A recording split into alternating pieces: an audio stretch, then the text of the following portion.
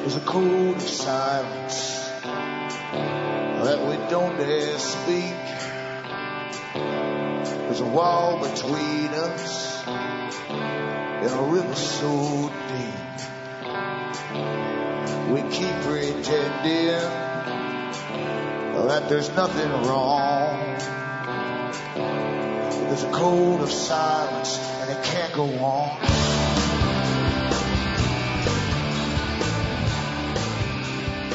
Hi folks, I'm Alan Watt and this is Cutting Through the Matrix on May the 9th, 2013. For newcomers, as always, I suggest you make good use of cuttingthroughthematrix.com. On the website, you'll see other sites listed that I have. They all carry audios for download. If you find sticking on the com site, it's because so many folk go into it at the same time, so try another site listed there. And they all carry transcripts as well for prints up of lots of the talks I've given over the years. So help yourself to them too. Remember too, you're the audience that bring me to you. If you want to keep me going, you can help me take along by getting the books and discs at cuttingthroughthematrix.com. And through the books, of course, I go through the art of chronology. Chronology is always with us. It's a very old art, in fact, and it's how the first elite ever started off on the planet, how to con other people into being worshipped, really, and then how to extract various kinds of gifts and tolls and so on from them, basically levies and taxes. And how they're elevated, and then their children take over in the same positions, and you have this ultra-royal deity, basically. Ancient techniques, all countries used them, especially around the Middle Eastern areas where there are different peoples. They all use the same techniques. So, as I say, I go through the history of it and how knowledge is never lost, especially that kind of knowledge to do with manipulation of people's minds on vast scales. Never ever lost. It's always kept by empires, and as an empire falls, the next empire takes over. They carry that knowledge with them, and all the advisories to kings and queens simply move into the new empire and sell their talents to the new kings and queens. Right down to today. And of course, presidents and prime ministers today are all surrounded by advisors and script writers to do all for them. So we get fictions for whoever is running our country, or you think is running your country. It's all made up by people behind the scenes.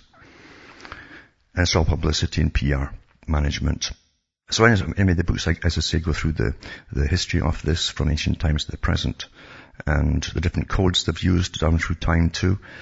Easy to do with illiterate populations, which was very, very common up until really fairly recently. And how it's going into higher types of coding today through computers and all the rest of it. And remember too, from the US to Canada, you can still use personal checks to buy the books or the discs, and you can use PayPal, you can use send cash, or you can also use postal money orders from the post office to Canada. It's still good. And remember too, across the world, you got Western Union, MoneyGram, and PayPal once again. And straight donations are seriously welcome as we go through inflation, the planned inflation to bring us into austerity. And austerity really means that all the extra money you had at one time will simply go to the bare essentials in the future. That's the world they want to bring in under the Millennium Project, Sustainable Development, Agenda 21. It's all the same thing. And they really mean it. The big boys, the elites who run the world, really do mean this. And they're going to make it happen by one crisis after another. That's why they create the crisis and come forward with the pre-drawn up plans to get over the crisis. So crises are awfully good. You need them to keep the world changing along the agenda, you see. Most folk think we're going through this sort of accidental view of history. That's what they think it is. And not the planned view of history. And accidental means you just stumble down through time, falling over things, and politicians just find ways around them or how to get over things. And that's nonsense. Those in power all down through the ages always plan the future to ensure that their own offspring take over in the same positions with even more wealth and power than before. Standard stuff. They live through their children. Now the music's coming in, so we'll be back with more after this break.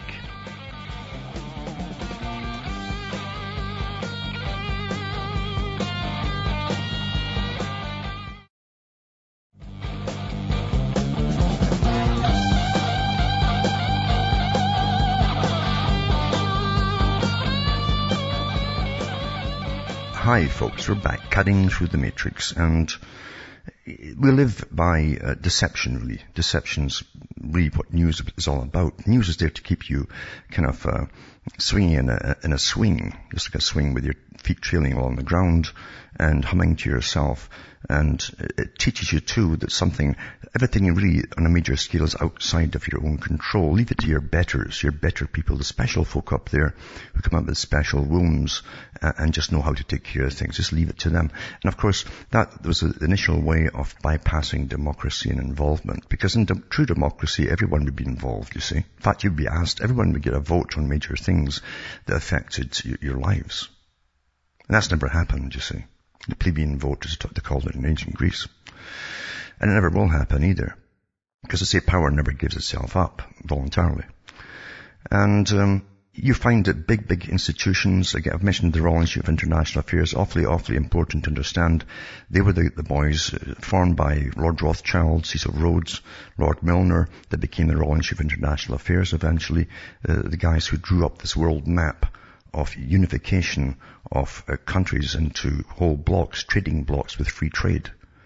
They'd also bypass any country with free. They wouldn't give any trade at all to countries that wouldn't join it. So it's a form of blackmail as well, you see.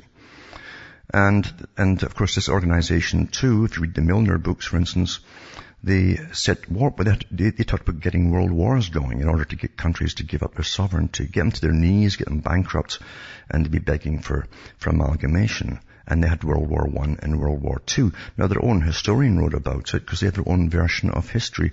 And Professor Carl Quigley said it was so important that they'd altered so much of history. They'd been behind all the wars in 100 years, he said. He says it was important that the public should know about this now. He thought it was a great idea, taking over the world this way. But what's really coincidental too is that Karl Marx before that had come out with the same agenda. First amalgamate Europe, then the Americas, and then a Pacific Rim region as well.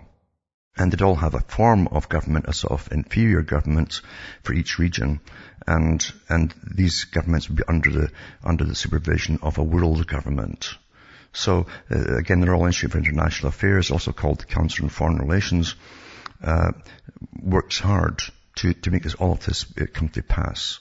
They drafted up the whole idea for the NAFTA treaties. They actually drafted it up. This private club drafted it up and got the politicians to sign it into law. And we're still going through it in the Americas. And they were the ones who drafted it up too for the EU amalgamation. These guys too, the Royal Institute of International Affairs, they set their emissaries right across the planet to also take over all the big mineral rights and eventually water rights and right down to the food rights today of the world. Because you see, only the superior intellect, which of course is themselves, the ones who pretty well owns most of the world's wealth by this time, who formed the Royal Institute of International Affairs, had the right to decide what happens and what direction the world goes into. Ordinary folk were just too dumb and stupid, you see, to make their own decisions, and therefore the big boys would use scientific techniques to train us all to do things properly. And I'm telling you one thing too, the computer has a big part to do with this, training you and nudging you, giving you standardized opinions, as TV did before, and still does actually. So it all works together.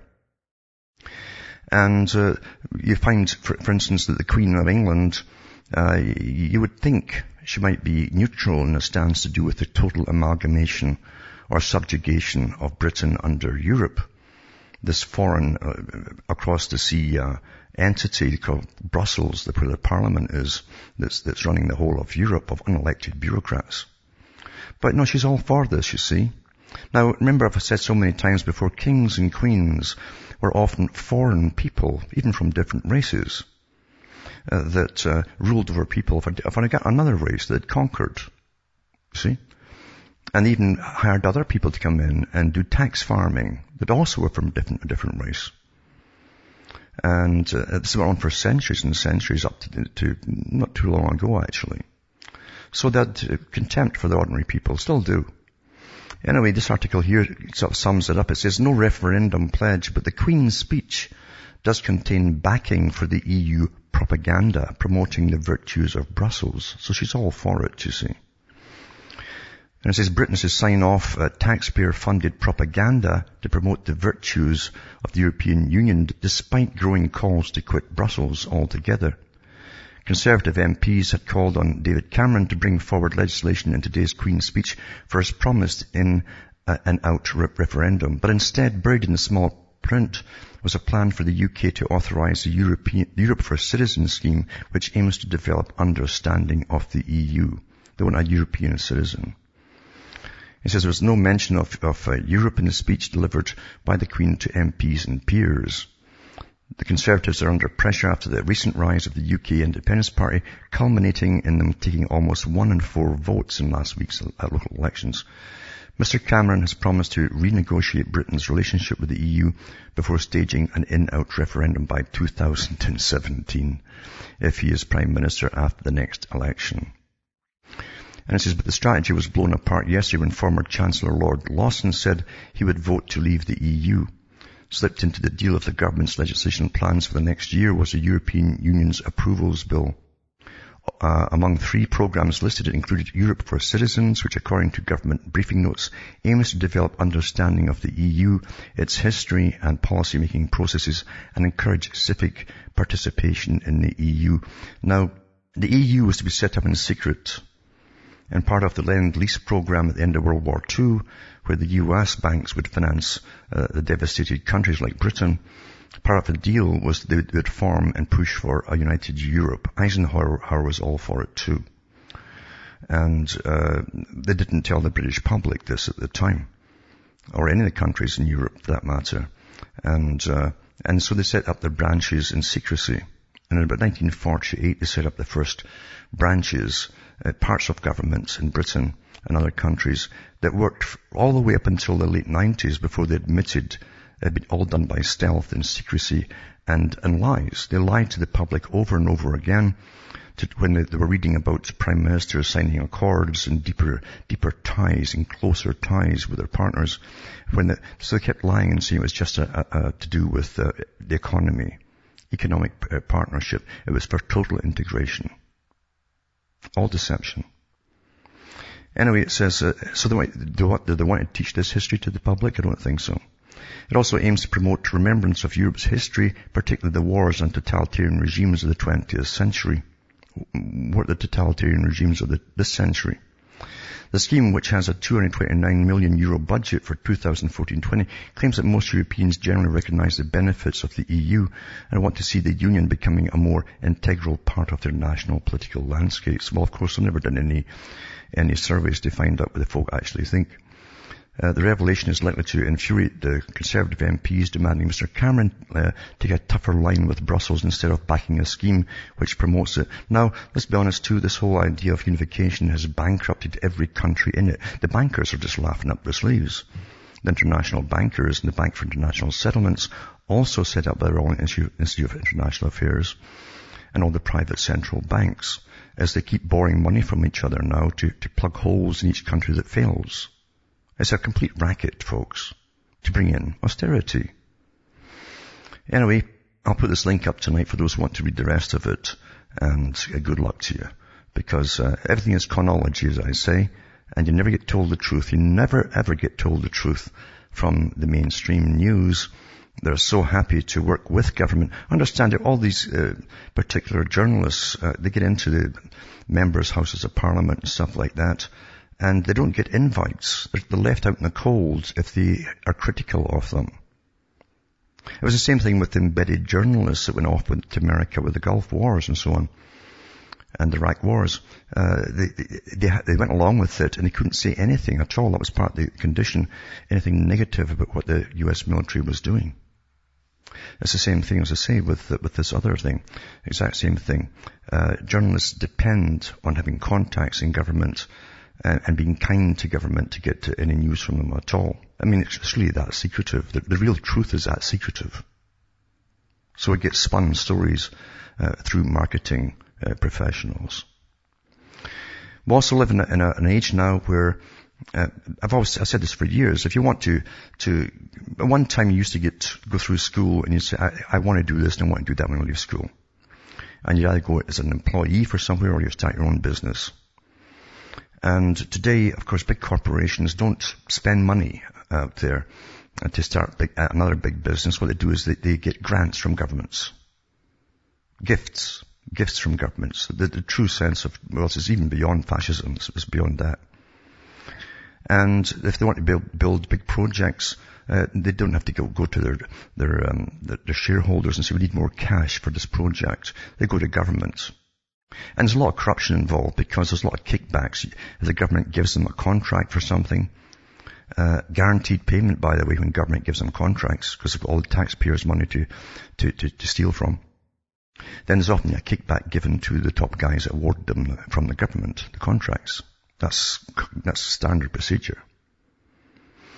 But anyway, the companies now are so greedy and so spoiled with these kind of deals. Here's an article here that explains this. Elon Musk's Solar City, this is a company, sues the government for more subsidies. It says, when you donate hundreds of thousands of dollars to re-election campaigns and push more hundreds of thousands of dollars through lobbying, you expect a little more back than the measly $95.6 million that Solar City received in stimulus grants. The company, chaired by none other than Elon Musk, had applied for a $325 million in federal aid in the same program that helped Solyndra and Tesla, and is now, according to the Wall Street Journal, suing the government for underpayment of green energy subsidies. They were spoiled.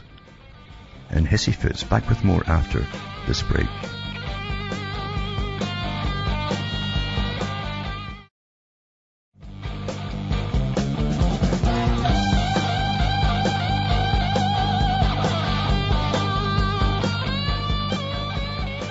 Hi folks, we're back cutting through the matrix, talking about how spoiled big corporations are now. As expect bailouts and handouts and startup money even too. They come to expect it. They're spoiled rotten, you see. That's all your tax money, of course, that they're given as gifts. And when they don't get the gifts now, they sue government. And as this article says here, that they expect, like this one here, Elon Musk for Solar City company, applied for $325 million in federal aid. After giving a few thousand in election campaigns. So they expect $325 million back.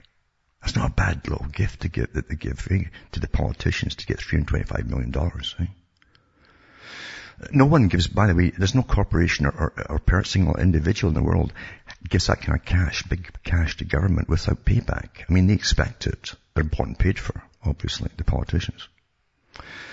Anyway, it says here, they applied for $25 million in federal aid in the same program that helped Solyndra and Tesla that once went defunct and is now, according to the Wall Street Journal, suing the government for underpayment of green energy subsidies. Underpay. Let's sue them for more tax money. It seems Solar City are using the mad defense, claiming that they could lose millions more if the government fails to provide the subsidies they asked for. The gifts, you know. As National Review details, Solar City is one of the solar companies that's being investigated by the IRS after the Treasury found out it repeatedly overstated the value of its investment, so it's corrupt as well. So far, the Treasury has paid out over $17 billion in green energy stimulus grants. I mean, it attracts all the crooks. I mean, instant cash, you don't have to actually come up with anything, just go bankrupt. You know, but the money all disappears before you go bankrupt. And it says, in this case, it's not without precedent, as a number of other renewable energy firms are set to file suit. So if this gets away with it, they'll all be suing for more and more dough. And you're paying for their private businesses. The taxpayers paying for all their private businesses. Big bucks. It says, a look at the Department of Treasury Section 1603 data shows that Solar City received 27 awards across 15 states amounting to $95.6 million in cash from a long-standing tax credit for renewable energy investment turned into a direct grant in the stimulus bill. Solar City has applied for approximately $325 million in the stimulus grants according to the SEC filing.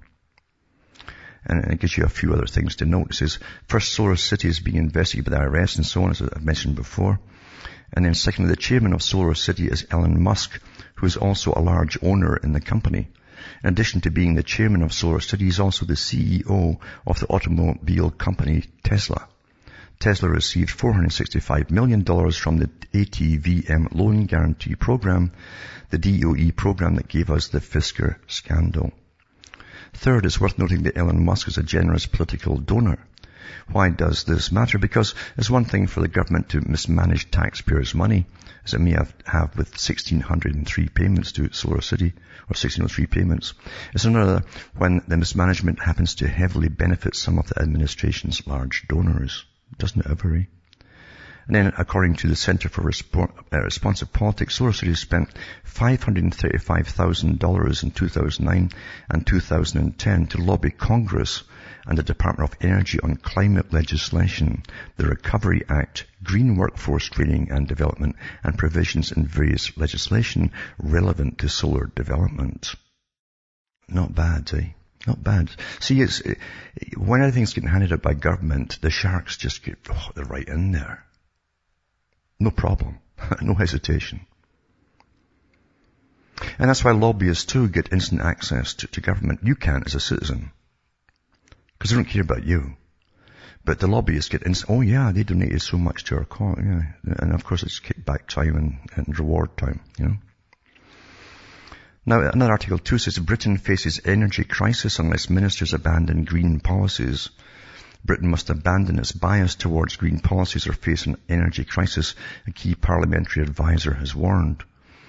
It says, fracking of one kind or another has been used in Britain for decades, and the UK is potentially sitting on enough shale gas reserves to heat all homes for at least 100 years. But that's not going to happen because they sell it. There's international corporations that own these fracking deals, and they sell the stuff abroad. They don't care about what happens to Britain 100 years down the road.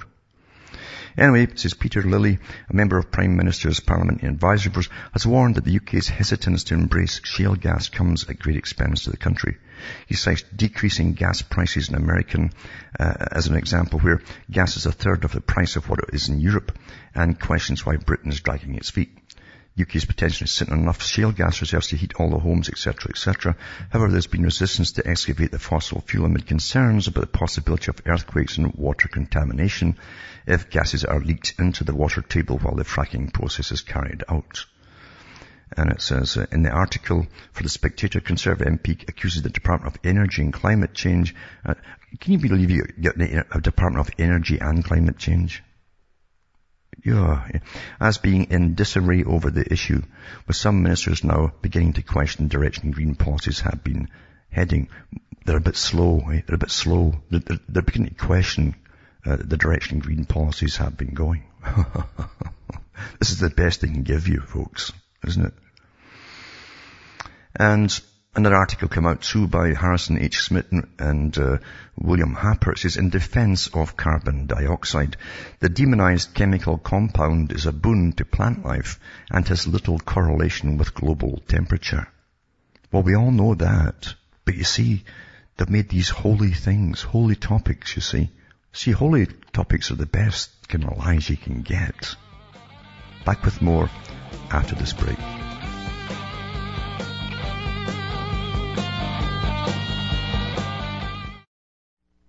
You're listening to the Republic Broadcasting Network, because you can handle the truth.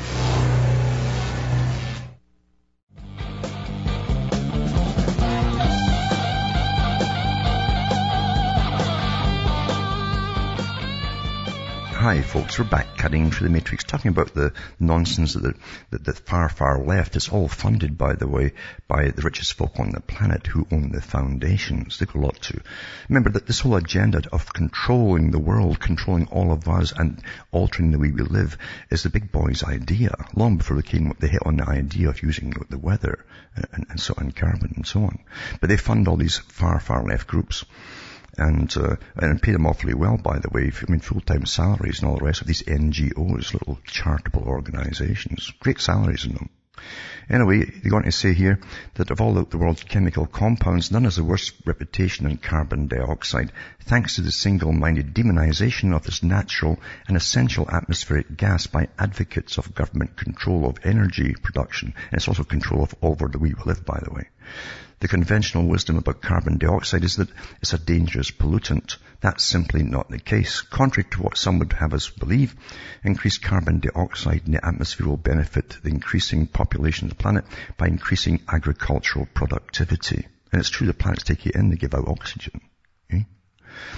The cessation of observed global warming for the past decade, now they're actually saying it's 17 years or so, has shown how exaggerated NASA's and other most computer predictions of human-caused warming have been, and how little correlation warming has with concentrations of atmospheric carbon dioxide. As many scientists have pointed out, variations in global temperature correlate much better with solar activity. You know, the sun, that thing that the heat comes from, you know. And with complicated cycles of the oceans and atmosphere, there isn't the slightest evidence that more carbon dioxide has caused more extreme weather. It says the current level of carbon dioxide in the Earth's atmosphere, approaching 400 parts per million, are low by the standards of geological and plant evolutionary history. Levels were 3,000 parts per million or more until the Paleogene period, beginning around 65 million years ago. For most plants and for the animals and humans that use them, more carbon dioxide, far from being a pollutant in need of reduction, would be a benefit. This is already widely recognized by operators of commercial greenhouses who artificially increase the carbon dioxide levels to 1,000 parts per million or more to improve the growth and quality of their plants. This is using energy from sunlight together with the catalytic action of the ancient enzyme called rubisco, the most abundant protein on Earth. Plants convert carbon dioxide from the air into carbohydrates and other useful molecules.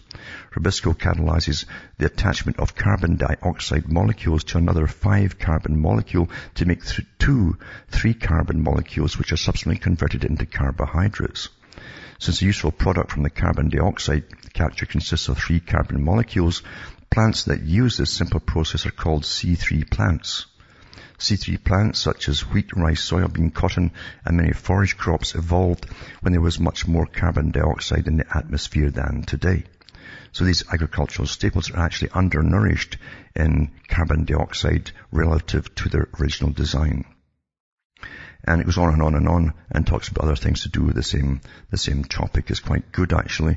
And it's well worth reading. I'll put that up tonight. I'll put all these links up, by the way, at cuttingthroughthematrix.com. You see, facts don't matter when you have these big agendas from the top. And they do really have these agendas from the top. Controlling population of the planet is a big part of the far left, who are paid by the far right and funded by the far right. And also they want to bring us into austerity, as I say, too. Because they own all the big corporations at the top. And they believe that they want to change the way that you live, post-consumerist society, they say. And to really a maintenance society. You'll maintain yourself just about, if you're lucky, and no more. They don't like us very much, you know. And also this article is very good. It says, BBC breach of charter invalidates the license fee. It says, your charter states, inter alia, the BBC is to be independent, fair, impartial, and report the news. Well, that'll be the day. It says, you concealed from the public the most major news events in the 3,500-year history of Britain, the legal abolition of Britain by the Lisbon Treaty on the 1st of January 2009, and its replacement by the EU dictatorship. And that's true, they kept the public willingly in the dark, knowingly in the dark, that they were going to lose their sovereignty. It says you deliberately failed to broadcast any honest documentaries on the 6 EU countries or treaties that would have warned the public abolition was approaching. Your solemn and bound duty under the Charter.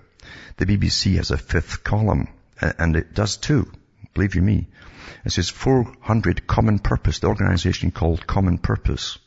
People inside, censoring out anti-EU, European Parliament, integration news. They censor it out. And I've got all their names here too. I'll put that up along with this article tonight. It says you've been complicit in the broadcasting of many of the EU's 200 Frankfurt School subversion techniques over the last 40 years. That's a fact, they have been. One of which is to brainwash with nonsensical, irrelevant or rubbishy programming instead of accurate news and honest information. You're guilty of deliberately dumbing down the populace. And by the way, the Frankfurt School said that they would have to radically alter the culture of the West. Radically. And destroy it totally, right down to the destruction of the family unit, all the rest of it. And if you saw the trash that the BBC led and is still leading, it's just astonishing. And yet, it's paid for by taxpayers' money. It's a government arm, you see, of propaganda. And it goes on to say, you've illegally received large sums from the EU, which is true. They've also taken money from the EU, bribery by a foreign power, and you illegally act as the EU's agent against the British people who pay your license fee. By the way, they're also taking money from the CIA. Remember, I read that last year. You made a deal with them. You also employ a wasteful bureaucracy. 27,000 people work there, when you need 2,000. You spend $7 billion of our money when you need $800 million rather than $7 billion. They're spoiled rotten, the characters from the BBC, because really they see themselves as high-level government employees more than anything else. It says you extort these disgraceful sums from the public with a grossly unjust license fee, which forces people to pay for this abysmal service when they may rather watch ITV or one of the hundreds of other channels. The whole basis of the license fee is illegal under common law. Under British statute and common law, any attempt to undermine British sovereignty is considered treason. The BBC has been deeply complicit. And it goes on through the penalties for treason and so on. And it says too, you've rubbished your charter, they've destroyed their charter and forfeited any right to extort your criminal license fee.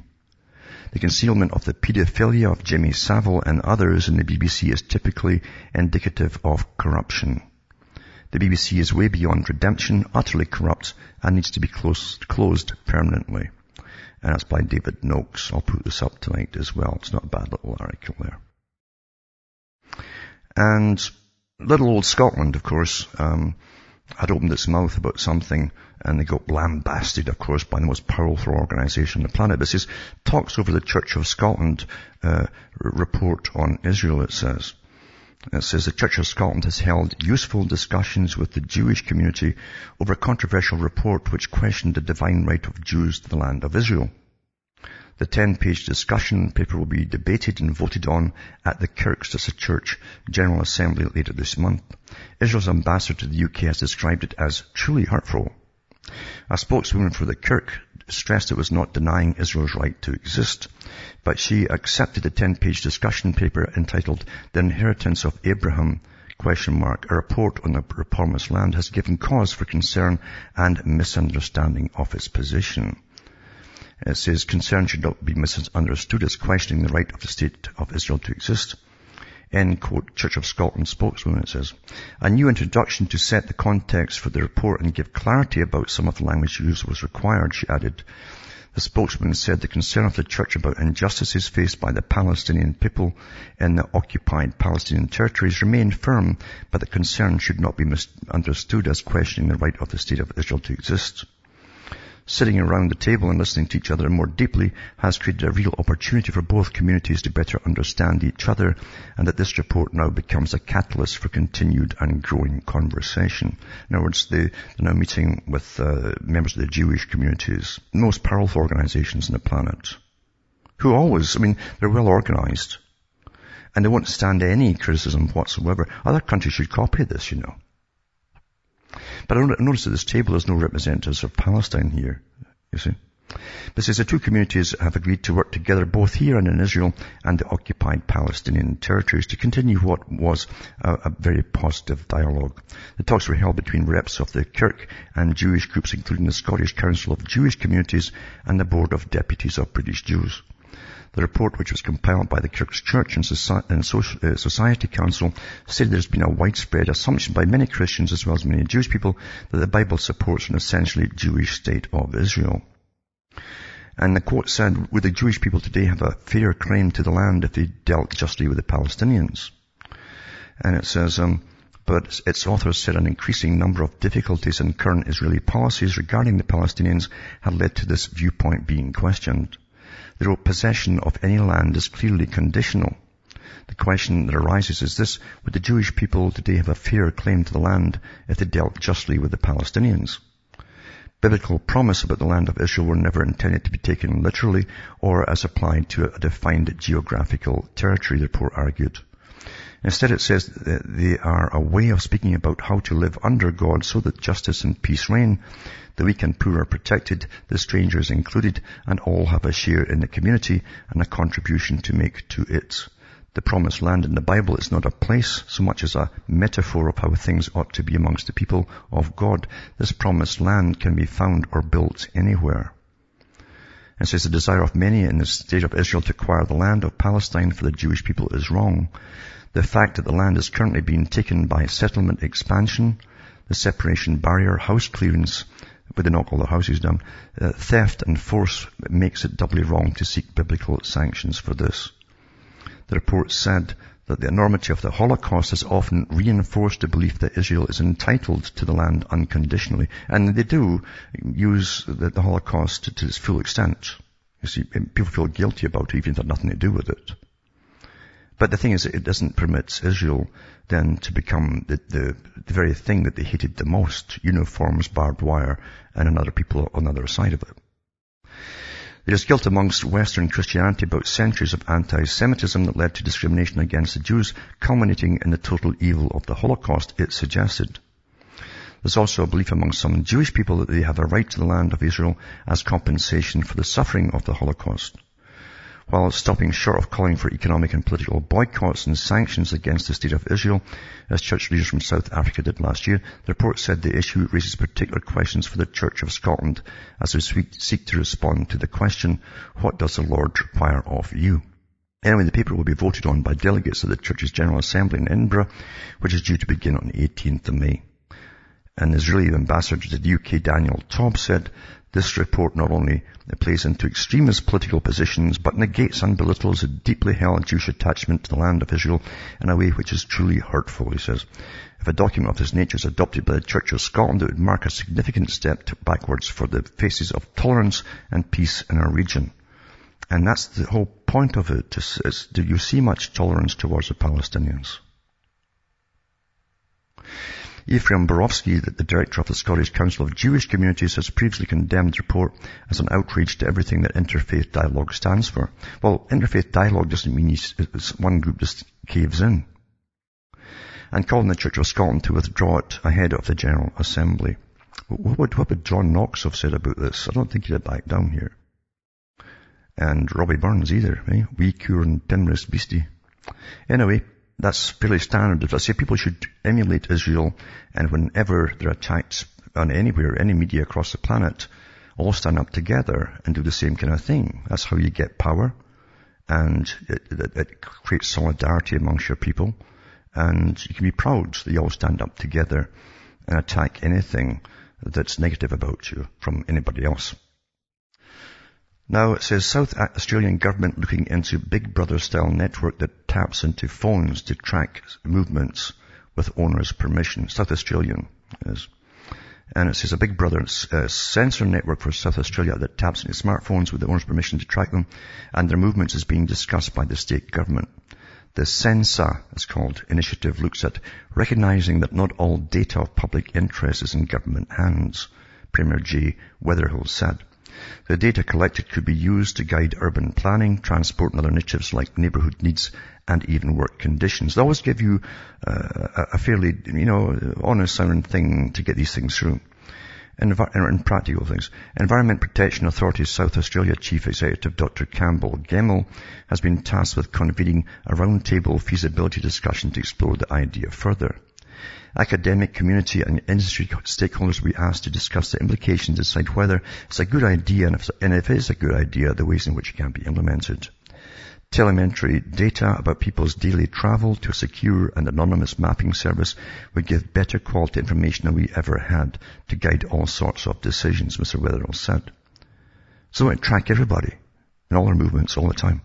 The concept is an example of the fresh thinking the government wants to encourage with the IT sector through the government's discussion paper on the ICT sector called SA Connected, which was also released yesterday. So it says the Transport Department tapped into mobile phones using a Bluetooth signal tracking system to collect data to determine the best route for the O-Bahn extension to the city. And so on and so on. And it tells you how they're going into it. And it's more invasion of privacy, of course. So you can track everybody 24 hours a day. Fairly standard stuff that's happening everywhere. And, all the, democratic countries. And I knew this was coming.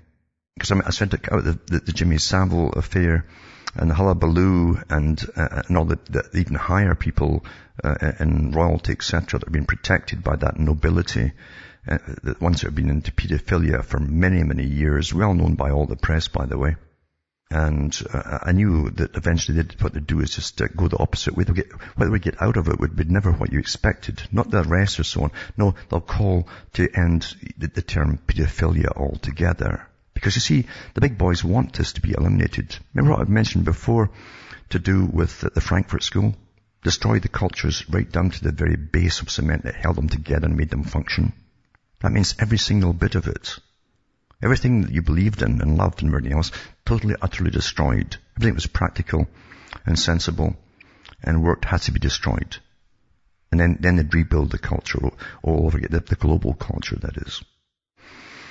And that meant, too, that there's no such thing as underage sex with children. And here it comes, of course, stop persecuting ageless celebrities and lower the age of consent.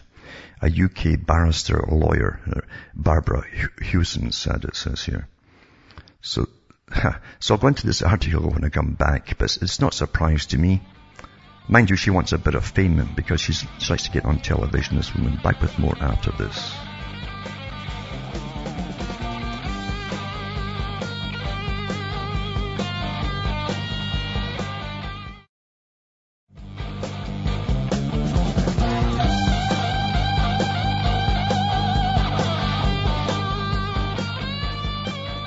Hi folks, I'm Alan Watt. We're back cutting through the matrix, talking about you can always tell what's going to happen because eventually they really do want to do away with the age of consent altogether. And some countries, they've already lowered it for homosexuality down to 14 years. And they want to go lower and abolish it altogether. Anyway, this lawyer in Britain, who sometimes appears on the BBC apparently with her viewpoints and different things. She specializes in the feminist agenda, of course, and abortion rights and so on. Anyway, she says that in an article for online publication, Spiked Hewson, a barrister, which is a lawyer at Hardwicke Chambers, London, who specializes in reproductive rights, called for the end of anonymity for complainants. And the human rights lawyer labelled crimes committed by Halls, is another BBC guy arrested recently, for assaulting 13 girls, the youngest aged just 9 years old, as low-level misdemeanors. It makes you wonder about her own proclivities too, doesn't it? Doesn't it do that to you? In a statement, Hardwicke said, "We're shocked by the views expressed in Barbara Hewson's article on Spiked. We didn't see or approve the article pre-publication, and we completely dissociate ourselves from its content and any related views she may have expressed via social media or any other media outlets." Her comments come as Scotland Yard continues what they call Operation Yewtree. Investigation split into 3 inquiries into allegations involving deceased presenter Jimmy Savile, claims involving Savile and others, and those involving just others. It says, a number of high-profile figures have been arrested under Yewtree, such as entertainer Rolf Harris, former pop star Gary Glitter, DJ Dave Lee Travis, comedian Jim Davidson, and PR guru Max Clifford, all deny any wrongdoing. Actually, a paedophilia will always deny wrongdoing because they don't see it as doing wrong. They'll say that's their preference. Miss Hewson argued that the post-Savile witch hunting of aging celebrities echoes the Soviet Union, and said it's not difficult to see why some elderly defendants conclude that resistance is useless. Well, the Soviet Union was different because that was just politicians, the high politicians getting rid of other politicians to make room for the relatives. That's generally what they did. It was all relatives that ran the Soviet Union, you know. There was just different big families of relatives that actually came into the Soviet Union from elsewhere. She She added, but the low-level misdemeanors with which Stuart Hall was charged, young girls, are nothing like serious crime. Ordinarily, Hall's misdemeanors would not be prosecuted, and certainly not decades after the event. So time's okay. I guess if you murder someone 20 years ago, it's okay now, eh? What we have here is the manipulation of the British criminal justice system to produce scapegoats on demand. Scapegoats who were kind of horny goats at the time, wouldn't you say? It says, as for law reform now regrettably necessary, my recommendations are to remove complainant anonymity, introduce a strict statute of limitations for criminal prosecutions and civil actions, and reduce the age of consent to 13. That's her recommendations. Makes you wonder where she's at, eh? And it says, Peter Watt, the director of the National Society for Protection of Cruelty to Children Helpline, said, these outdated and simply ill-informed views would be shocking to hear from anyone, but to hear them from a highly experienced barrister or lawyer simply beggars belief. And Stuart Hall has pleaded guilty to abusing children as young as 9-year-old. We think most would agree that crimes of this nature are incredibly serious. But as well go down the tube, you see, with moral relativity, well, I guess whatever's wrong is just your own idea of what's right and wrong. That's what they tell you, isn't it? Isn't it, folks? That's why it's so easily used and abused. And an awful lot worse to come with the masters of the world. From Hamish myself, Ontario, Canada, it's good night. May your God or gods go with you.